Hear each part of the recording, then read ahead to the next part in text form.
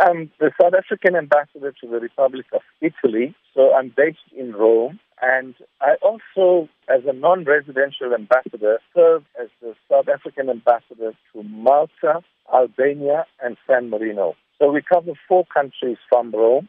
And Rome has a range of UN agencies. As the head of the mission, I also am accredited as head of mission to the Rome-based UN agencies, which largely deal in the agricultural sector and food security. It was a significant time here in South Africa. We commemorated the one-year memorial for the late Ahmed Kathrada. Now, the same was also done in your office. Can you briefly elaborate on that for us?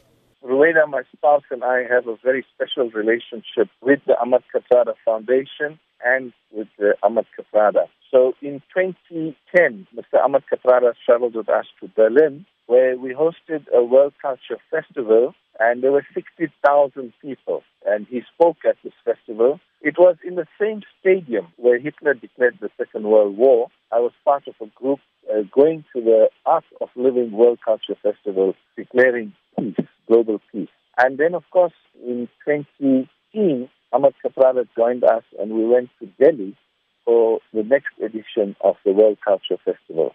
During this period, we spent a lot of time discussing the political developments in South Africa. Mr. Ahmed Kathrada has always been somebody who gave us very good insights and so forth. For us now, based in Italy, our priority is to build strong partnerships between the Ahmed Kathrada Foundation and various NGOs in Italy. Tell us a bit about now that you're based in Italy. Yes. What's going to be the focus going forward? Sure. Italy was the first country which gave the African National Congress a platform to address the socialists internationally. So they held a conference in Reggio Emilia where late president of the ANC, Oliver Tambo, it was the first time that he spoke to a world audience. So there's a special partnership between the African National Congress and this town and province of Reggio Emilia, which is commemorated each year. And last year, we celebrated 40 years of that partnership. This year, we intend to take 200 youth from Gauteng to participate in 5 categories of sports during July. And we will commemorate Mandela Month as well.